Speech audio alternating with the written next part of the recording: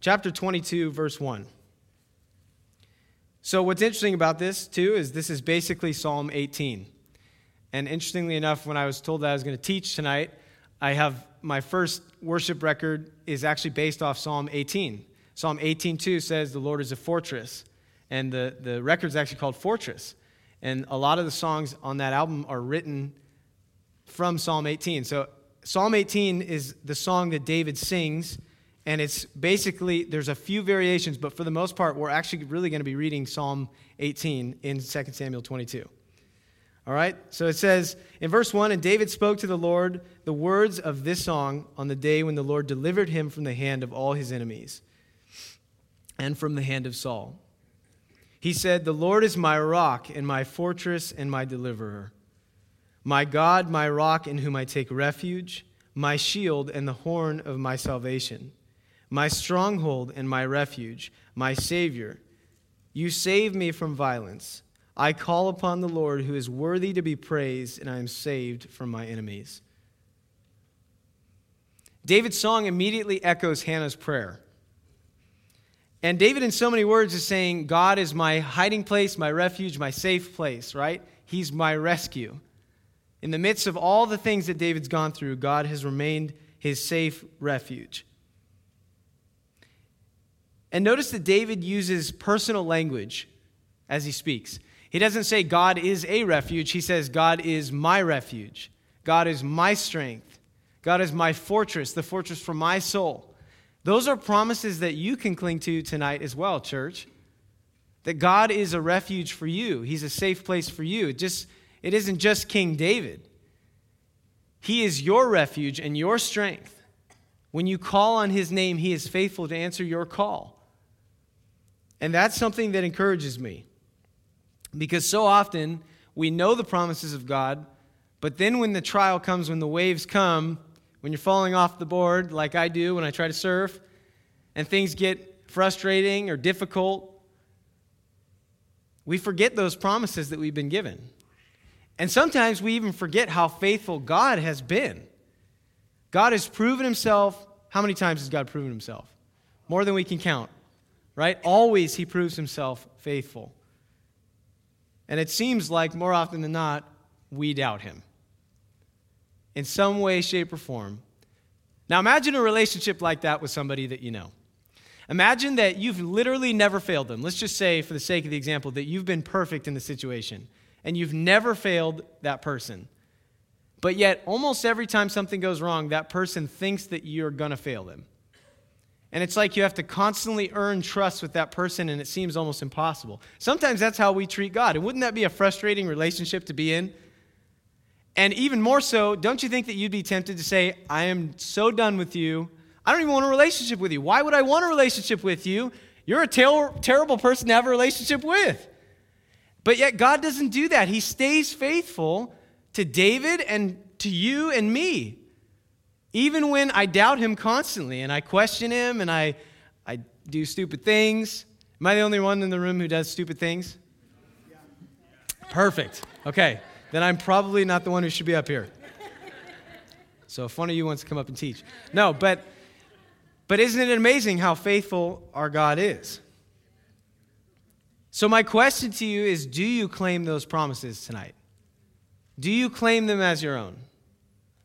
Or are they more something that you read in Scripture and you think, oh, that's nice, but it's distant from your heart? Because they are your promises to claim. And I want to point out something else. The dust is settling here, and David turns back to praise God. Sometimes I think we seek the Lord on something, and when he finally gives it to us, we forget to turn back. I think of Luke chapter 17 when Jesus heals the lepers. How many lepers came back? One leper came back and thanked Jesus for what he had done. And my fear is that sometimes that can be the way we operate.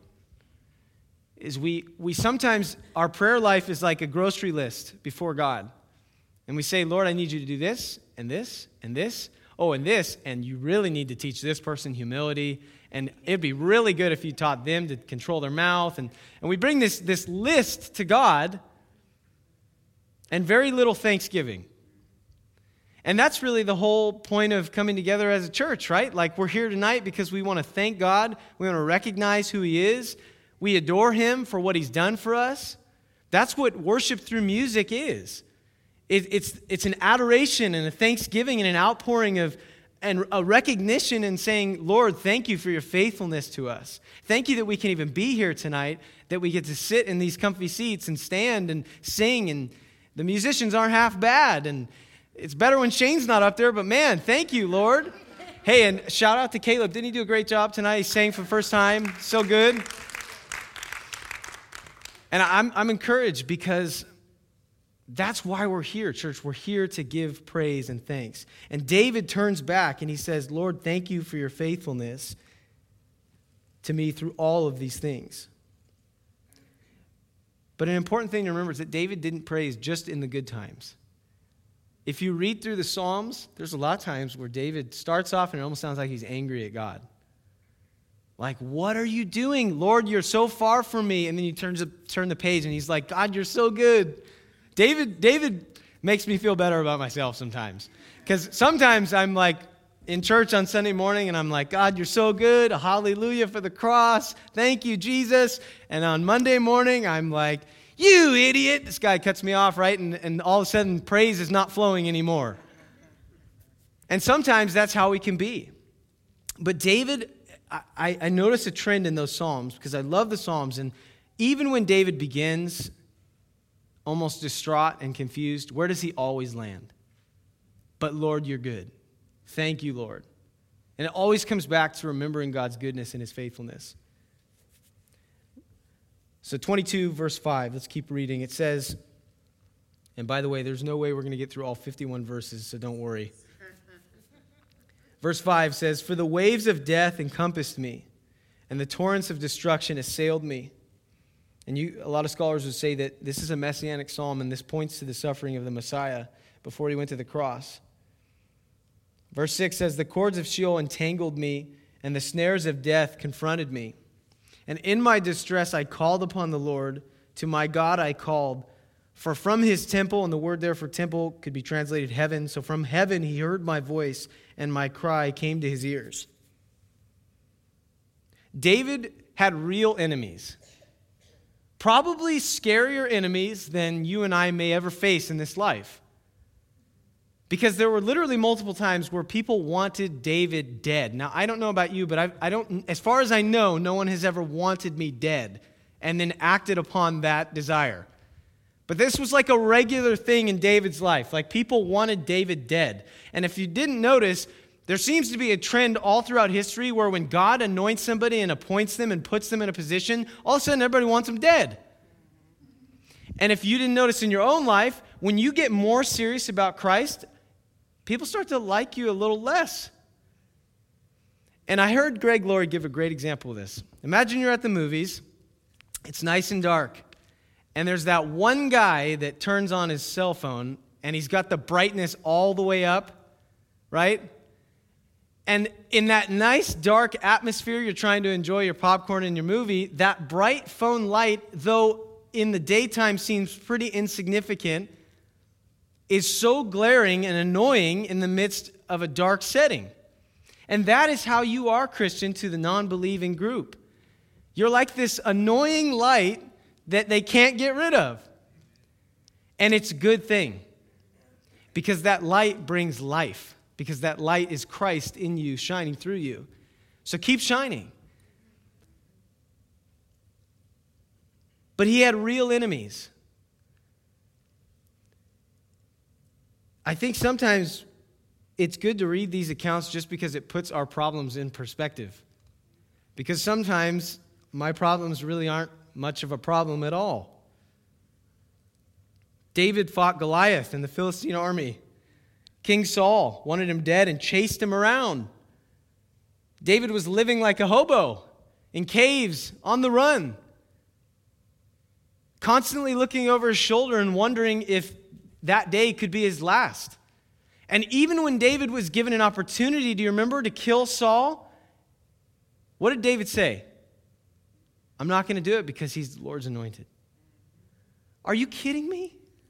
Come on. If you had a guy chasing you down and you're in David's shoes and you have that opportunity, what would you do? I would have probably jumped on that opportunity. And that would have been wrong. And then even more recently, Absalom and the whole revolt that happened in the rebellion and David almost losing the throne and then having to grieve the loss of his own son because once again, God preserved David. God continually rescues David. Have you ever thought about the things that God has rescued you from in your life? Or even right now, think about where you'd be tonight without Jesus. I would not be standing here talking to you guys. And I think we could all say we wouldn't be sitting in the seats tonight if it wasn't for Christ and His grace and His hand on our life. And David remains on the throne because of God's faithfulness. Yes, David was faithful, but David was flawed. And so it's amazing to see that God preserves him and keeps faithful to His promises and stays true. And sometimes when we gather at times like this, it's hard to remember everything God's done for us. We lose sight of His goodness and His worth. But when we sit and we ponder all that God has done for us, how can we not sing with David, "Worthy to be praised is our God"? And even though we have not faced maybe some of the trials that David's faced, we can also relate because we understand what it's like to be persecuted in some way, shape, or form, or to go through trial, to lose a loved one. And so the things that David's gone through, we can relate to, though they're different. And David's testimony is, "I cried to the Lord, and He heard my cry, and He rescued me." Verse 8, as we keep reading, it says, "The earth reeled and rocked, and the foundations of heaven trembled and quaked because He, God, was angry. And smoke went up from His nostrils, and devouring fire from His mouth. Glowing coals flamed forth from Him. And He bowed the heavens, and He came down, and thick darkness was under His feet. He rode on a cherub and flew, and He was seen on the wings of the wind." Verse 12, "He made darkness around Him His canopy, thick clouds, a gathering of water. And out of the brightness before Him, coals of fire flamed forth. And the Lord thundered from heaven, and the Most High uttered His voice." Now, like I said, many scholars believe that this is a messianic psalm. And there seems to be a correlation between God being upset and the sky growing dark. For instance, if we think of the crucifixion, right? Turn with me to Mark chapter 15. Mark chapter 15. And go to verse 32.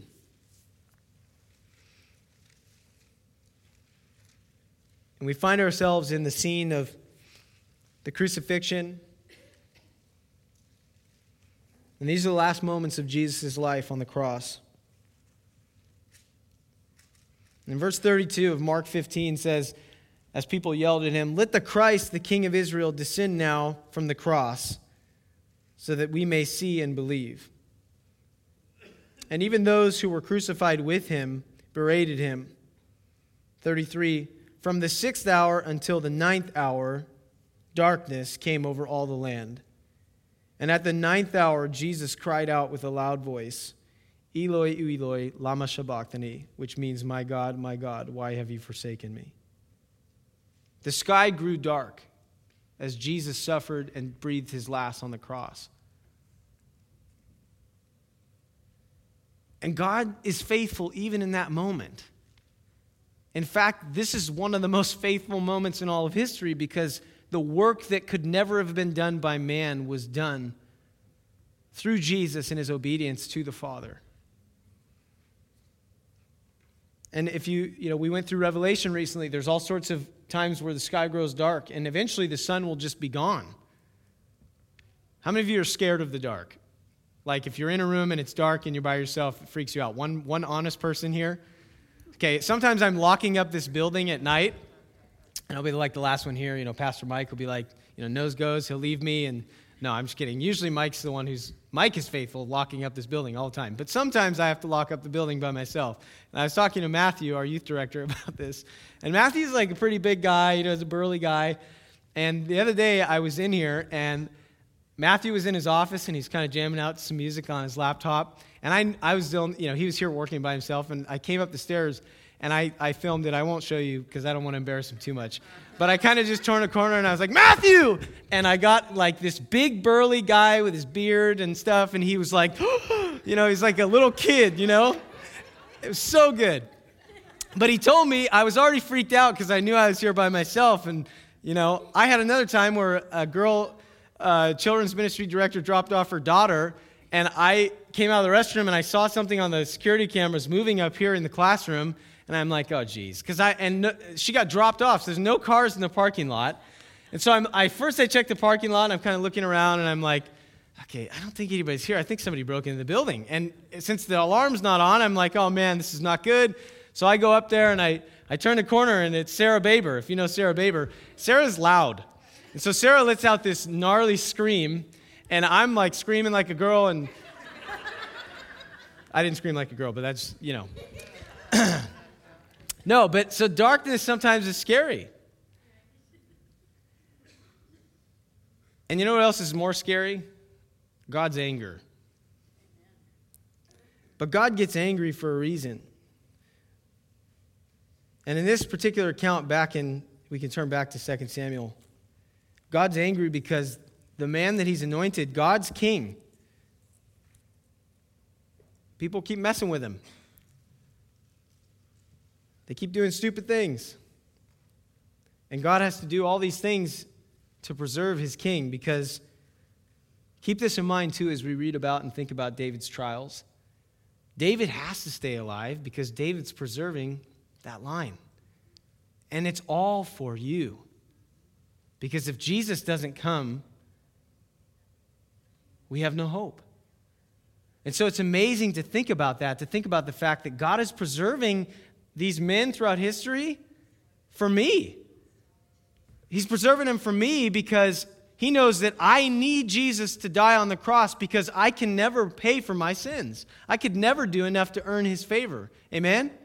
And so God is faithful not just to David in these accounts as we read. He's being faithful to you and me sitting in this room right now. 3,000 years earlier, Jesus is on the rise. The Messiah is coming, and it's for me. It's so that I could have eternal life. And so I say, we can hold on to these promises that David sings about in this account as our own, and I mean it. Because God's faithfulness is to us as his people. Verse 15 of Samuel 22. It says, and he sent out arrows and scattered them here being David's enemies, lightning and routed them. And then the channels of the sea were seen, and the foundations of the world were laid bare, and at the rebuke of the Lord, and at the blast and the breath of his nostrils. My dad always uses this example of like baseball players at the plate. You don't exactly have tissues with you at the plate on a pro game, and they have no shame on national TV. Just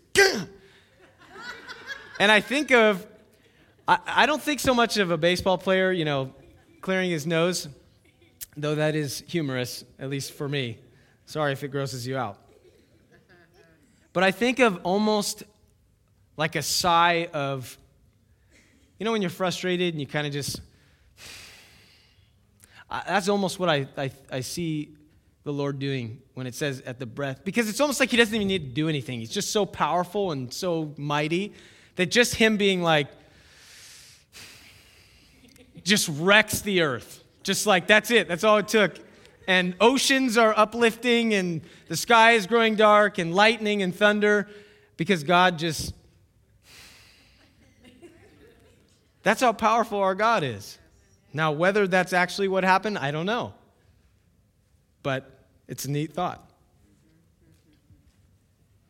In the midst of whatever trial you're in right now, God is greater. And I love how commentator John Woodhouse says it. He says, David was aware that this experience of calling out to God in his distress and his cry coming to the Lord's ears was earth-shattering in its significance. because the God on whom he called is greater, yes, far greater than the forces that threaten to destroy him. I love that. David knew that when his cry hit the ears of our God, it was earth-shattering. Did you know that when the church prays, it's earth-shattering? Did you know that that still applies today, that when you pray, when you make your request known to God, when the church comes together and prays, mountains can be moved and the earth can be shook? Because God is still on the move, and he still hears the cry of his people. And tonight, no matter what you're facing, God is greater than the forces that are coming at you. Even if those forces are far bigger than you. And we've talked about this before in this room many times, that there's this misconception in the church sometimes and amongst Christians that God doesn't give you more than you can handle. And to that I say, just to be a Christ follower, to take the name Christian is more than you can handle. To say you are a Christian and to actually want to live that out is more than you can handle, friend. I cannot be a Christian on my own strength. I can't be a Christ follower on my own. God always gives us more than we can handle so that we will rely on him. And that was very true of David's life. God remained faithful, and David would turn to the Lord even sometimes when it took him way too long. And God's angered by the situation of David's enemies rising up against him because God's anointed is being threatened. I think people are often... They have a hard time thinking about God being angry. And sometimes, I've had conversations where people will even object. Or remember years ago when Oprah said that she didn't want to be a Christian because she didn't want to serve a God that was jealous. Totally taking the verse out of context, and she needed to sit down with somebody who was well-versed in Scripture, and it would have been cleared up in 5 minutes. But sometimes we don't like to think of God as angry. But see, the thing is, it could be one of the most wonderful things about our God. Because his anger is not the anger of man, it's a perfect and a righteous anger. I don't totally understand it, but it's good news that God gets angry about things like violence, hatred, shedding of innocent blood, starvation, cruelty, racism. I'm glad that I serve a king who cares about those things enough that he gets mad about them. And Woodhouse, in that commentary, he says, would you rather God not care and not get angry? Doesn't it make you mad when you're like in a situation where something happens? Let's say, you're so angry about something and the person next to you could kind of care less. And you're like, why aren't you mad about this? You should be mad, right? Like if you're watching the World Series last year and I had a friend that was a Dodgers fan, okay?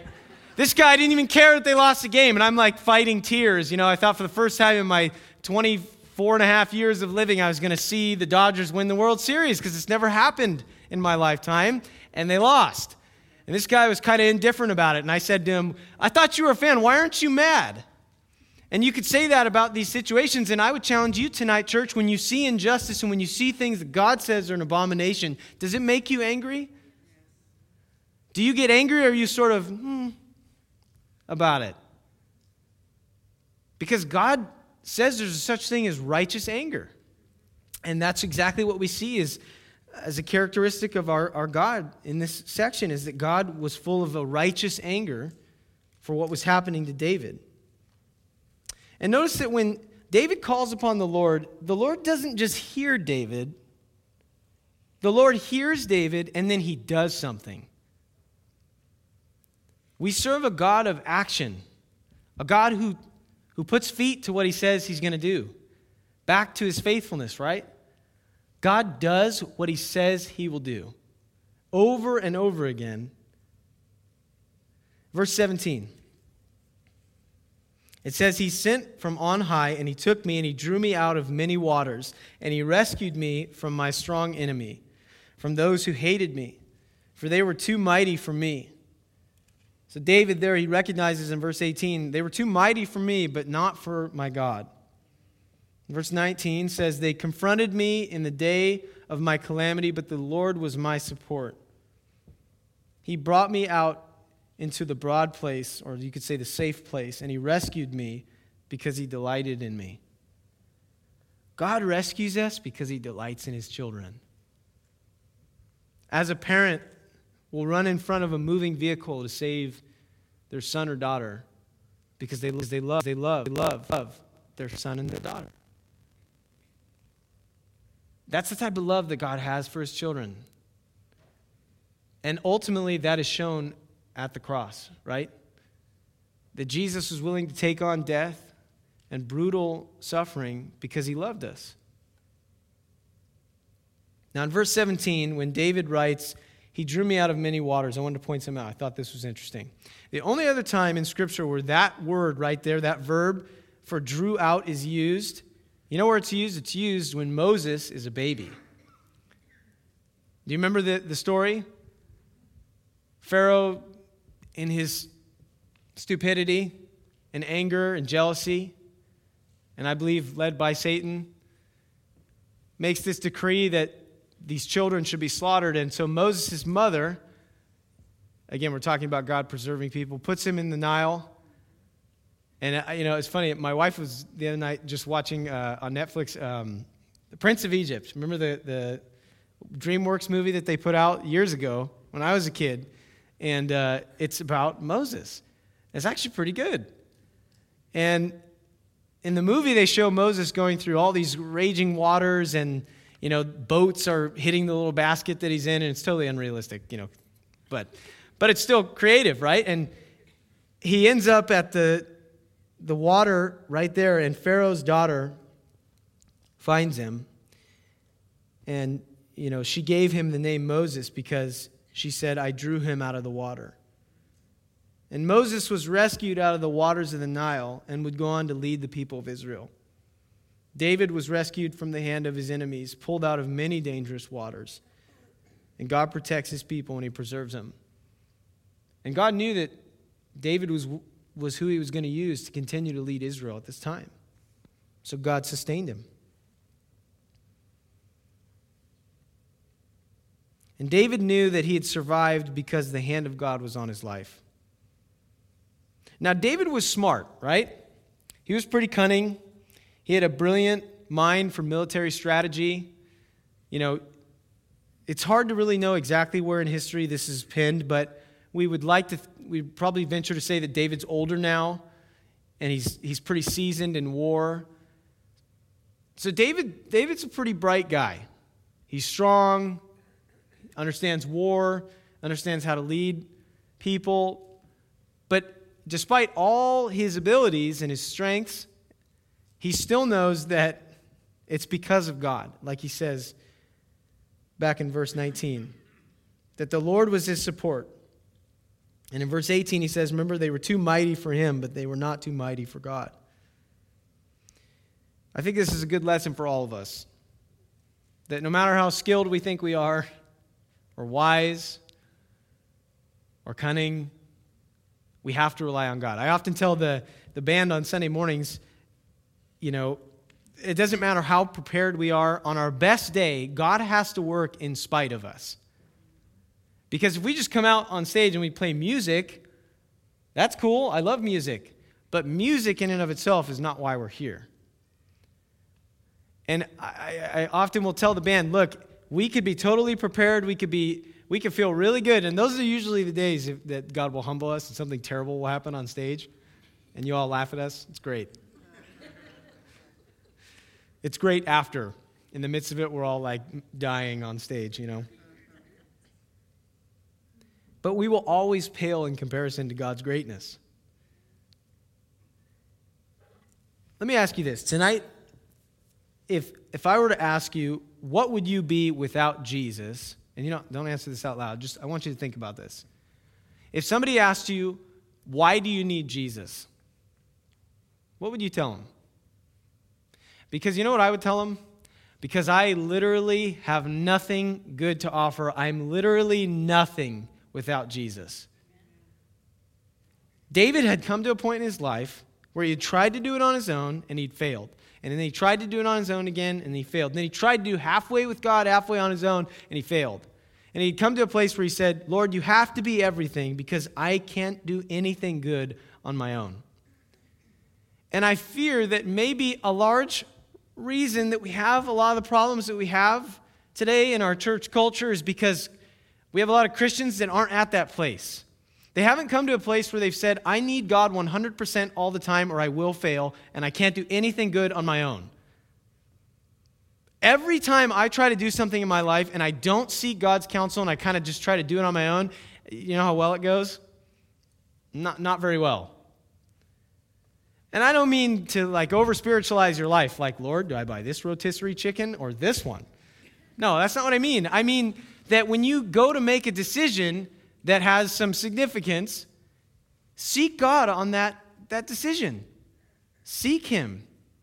And I don't, in my experience, I've never had like this audible voice say, Shane, pick that chicken. Like, no, that's never happened to me in my life. But I feel like God will strengthen you in your decision when you made it in faith. And how's the only way that we please God? Through faith.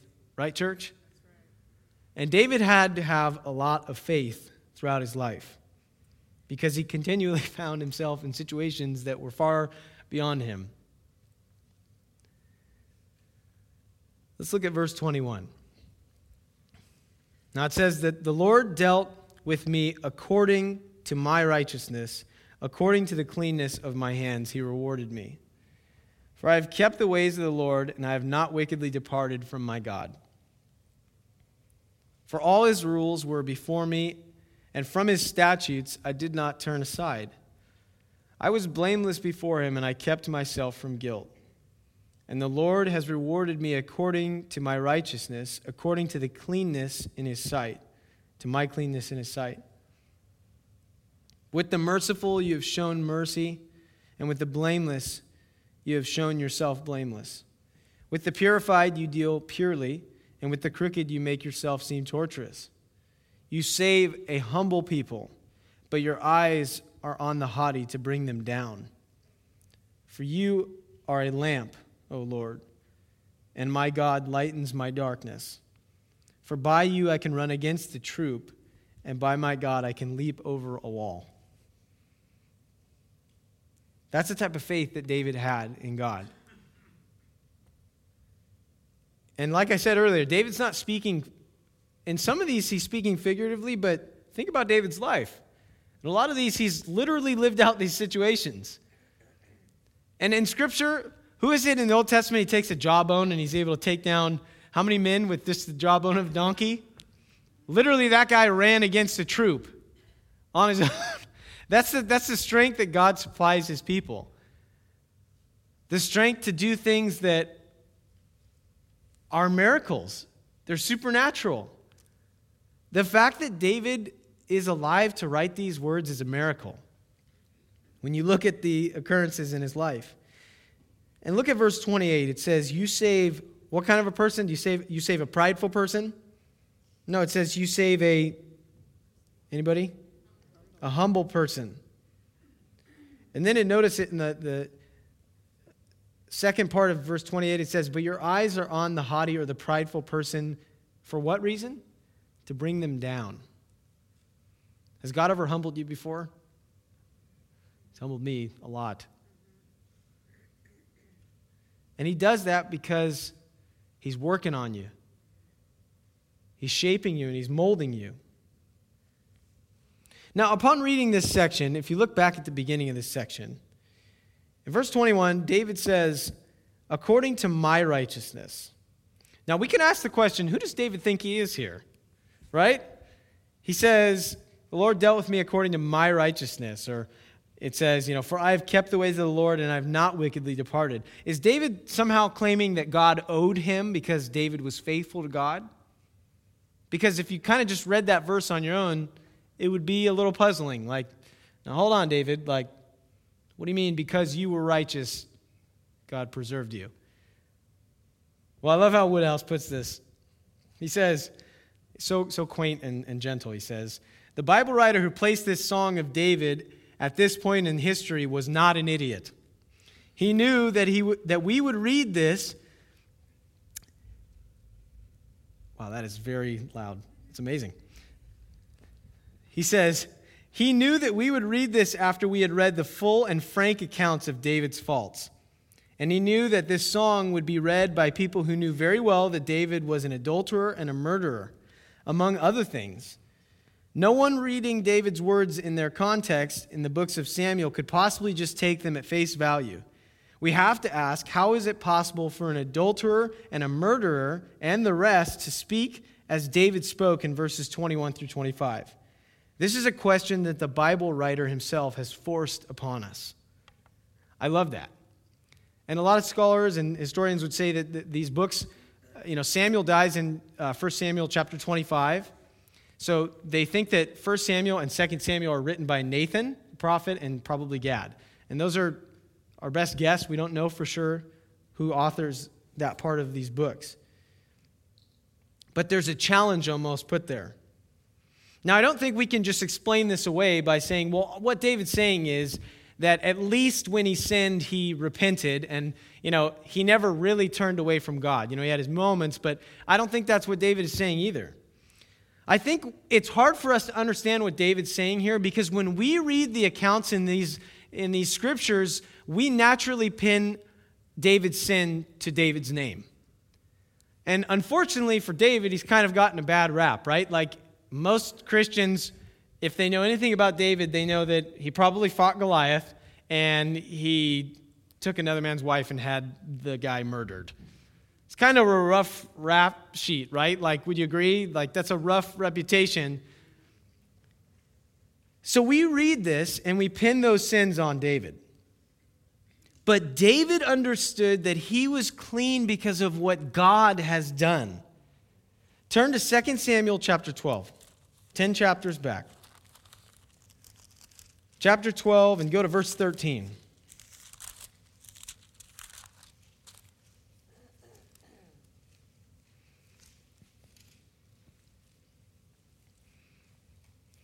Chapter 12, verse 13 says this.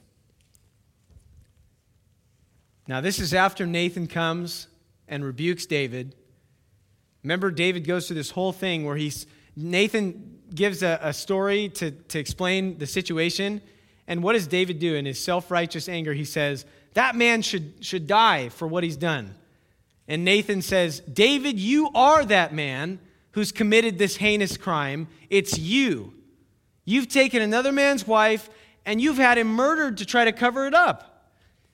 And at the end of all of this, in verse 13, David said to Nathan, I have sinned against the Lord. And Nathan said to David, this is one of the most incredible verses. To think about what David has just done, Nathan the prophet, speaking on behalf of our God, says to David, the Lord also has put away your sin. You shall not die. God chose to forget David's sin. He chose to do that. He was not obligated, and the same thing applies to you tonight. That when Jesus died on the cross, there was no obligation that held him to that cross. He did it purely because he was obedient to the Father and he loved you enough to do it. There was no obligation in what Jesus did other than obedience to his Father. He didn't deserve to die. You deserve to die. I deserve to die. But he stayed on that cross. He could have called down all of the angels and it could have been a glorious scene. But he didn't do it because he loved you. That's why he stayed on the cross. I've often heard pastors say that nails did not hold Jesus to the cross. His love for you held him to the cross. Because he made a choice to forget your sin and to say, I'm going to bear the weight of everything wrong that you've done, that your siblings growing up, you know all the things they did wrong, right? And on that cross, Jesus stayed faithful to you and me because he loved us. He rescued us because he loved us. You can turn back to chapter 22. See, David could look at his life without referring to his sin because he believed that God had done what Nathan said God would do. The Lord had put away his sin. God chose to forget his sin. If you think tonight that you've done something that you cannot be forgiven for, you are wrong. There is no sin that is bigger than Jesus at the cross. In fact, to say so is to question the finished work of the cross, and that's wrong in and of itself. There is no thing that you can do in this life that will separate you. If you turn and you say, Lord, I need you, like we sang earlier, and you confess that before God, He is faithful and just to forgive you every single time. Even though you don't deserve it, you couldn't earn it, still He gave Himself away. And that's why we sing that song, Reckless Love. Because it was a reckless love. It didn't make sense. I didn't deserve it. I couldn't have earned it. But He gave Himself away because He loved.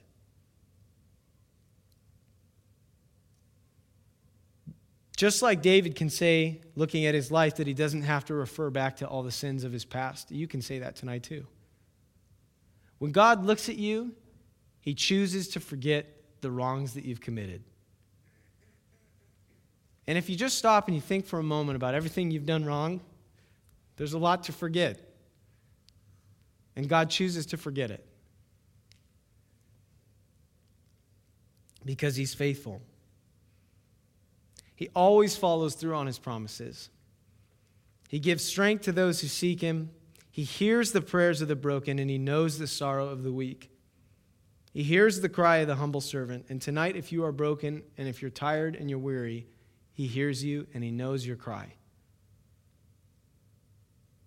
Church, if you think that when we come together like this, everybody in this room is doing okay, you're fooling yourself. Because I think if we took a poll or a survey on a Sunday morning or a Wednesday night and we asked everybody how they were doing, a lot of people probably feel like David in his lowest moments, beat down. But this psalm is a psalm of victory. It's called a song of deliverance. Because despite everything, God rescued David. And you know, the rescuing sometimes doesn't come when we want it to come. And that can be the hardest part about this life. Wouldn't it be nice if every time something even started to go wrong, God just pulled us right out of that situation? That'd be great. But I can submit to you that you'd be far weaker than you are. You know, if you take, I love physical fitness, even though it may not look like it. And I played sports my whole life. And for a while, I thought about doing like a kinesiology major because I thought it'd be really cool to be like a physical trainer and like teach people lifting weights and, you know, taking care of their body and helping people with weight loss. I love that kind of stuff. Still love it. But I decided to study theology instead. It worked out okay, I guess. But God got a hold of my life when I was in high school and, you know, took me really, I was a Christian from a young age, but there was a moment in high school where I really said, okay, this is the direction I'm going to go. And I had, before that, really focused on baseball, and I really wanted to play pro baseball. That was kind of really my goal. And, you know, it's always funny because we had moments, baseball players aren't like big weightlifters. And so I remember it's the funniest thing, like when you take a guy who's never lifted weights before at all, you have all sorts of stabilizing muscles throughout your body. And like, you know, if you take your pectorals, for instance, like your chest muscles, there's all these little muscles inside there that help stabilize things, like a bench press bar. So you could take a guy who's pretty strong, but if he's never lifted any weights, holding that bar steady is quite a challenge. So we would take guys that, you know, they think they're pretty macho, you know, and you put them on a bench press, they've never bench pressed before, and the bar looks like this. You know, and all those little stabilizing muscles are firing for the first time in their life, and they're screaming. And that bar, though it's not that much weight, and it's pretty humiliating too, because you might put like 25 pounds on each side, and then the guy jumps up there and he's like, this is cake, bro. And he jumps up there and his arms look like little girl arms, you know, because he's shaking. Because those muscles have never been conditioned, because they've never been put under pressure. And in your life, if you're not put under any pressure, you can't grow. And sometimes God allows us to go through the trials because He knows that there is benefits in those trials, even though sometimes it just stinks. And man, sometimes it really does stink. It hurts. But God prunes us and He shapes us. Like the old story of the blacksmith who takes the sword and he puts it under the fire and he beats it with a hammer to shape that metal and to bend it, but it has to be scalding hot and hit very hard. And sometimes God puts me over that fire and he hits me really hard. And it's good because it strengthens me. And he does that through David's life. But it is amazing to think that God chose to forget what David had done. It says that he put it away. There's a song years ago from, you guys remember Audio Adrenaline? Years ago they had a song and the chorus said that our sins are like stones thrown into the deepest part of the ocean.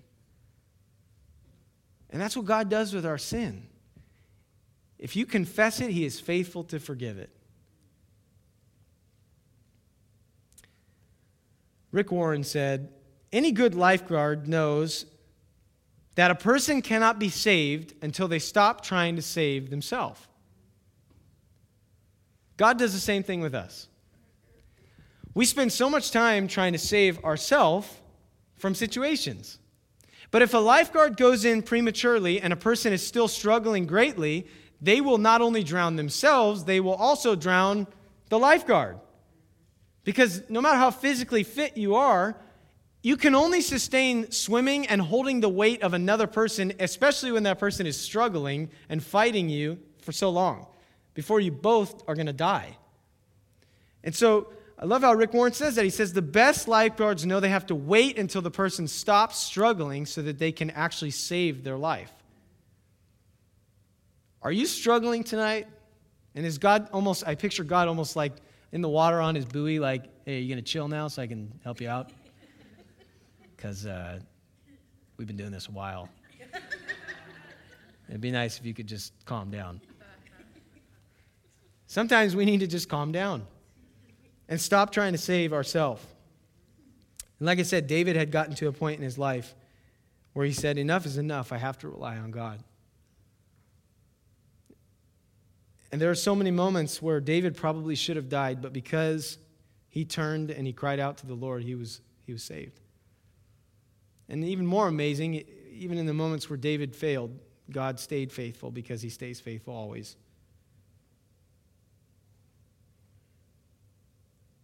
The final verse of this section we're going through tonight, verse 31, says, this God, his way is perfect, and the word of the Lord proves true. He is a shield for those who take refuge in him. God rescues his people. You know, the picture behind me tonight is a life preserver on a boat. And so often I feel like that thing is something God is throwing at me while I'm drowning. And I believe it was the author of It Is Well or Amazing Grace, one of those songs, who was actually harpooned and reeled in as he was drowning in the ocean. And sometimes God's rescuing hurts a little bit. But like we've been talking about all night, he does what he knows is necessary to grow his children, to save his children. And this is a song of victory, a song of deliverance. And peace has finally come for Israel. Their enemies have been beaten back, and David turns back and he praises God for his faithfulness. And so I think a cool way to kind of wrap up, we're going to close in a song, but can you turn with somebody next to you, maybe a group of 3 or 4? And I know that there's a lot of needs in this room tonight, and I don't want to ignore them, but can we get into groups for a moment and pray? And let's do this. Let's thank God for the things he's done for us. Because I'm sure that the list is quite long if we just stop and think for a moment. So let's take a moment. Let's lift up thanksgiving in this place, and then we'll close with a song. Amen? Amen? Let's pray.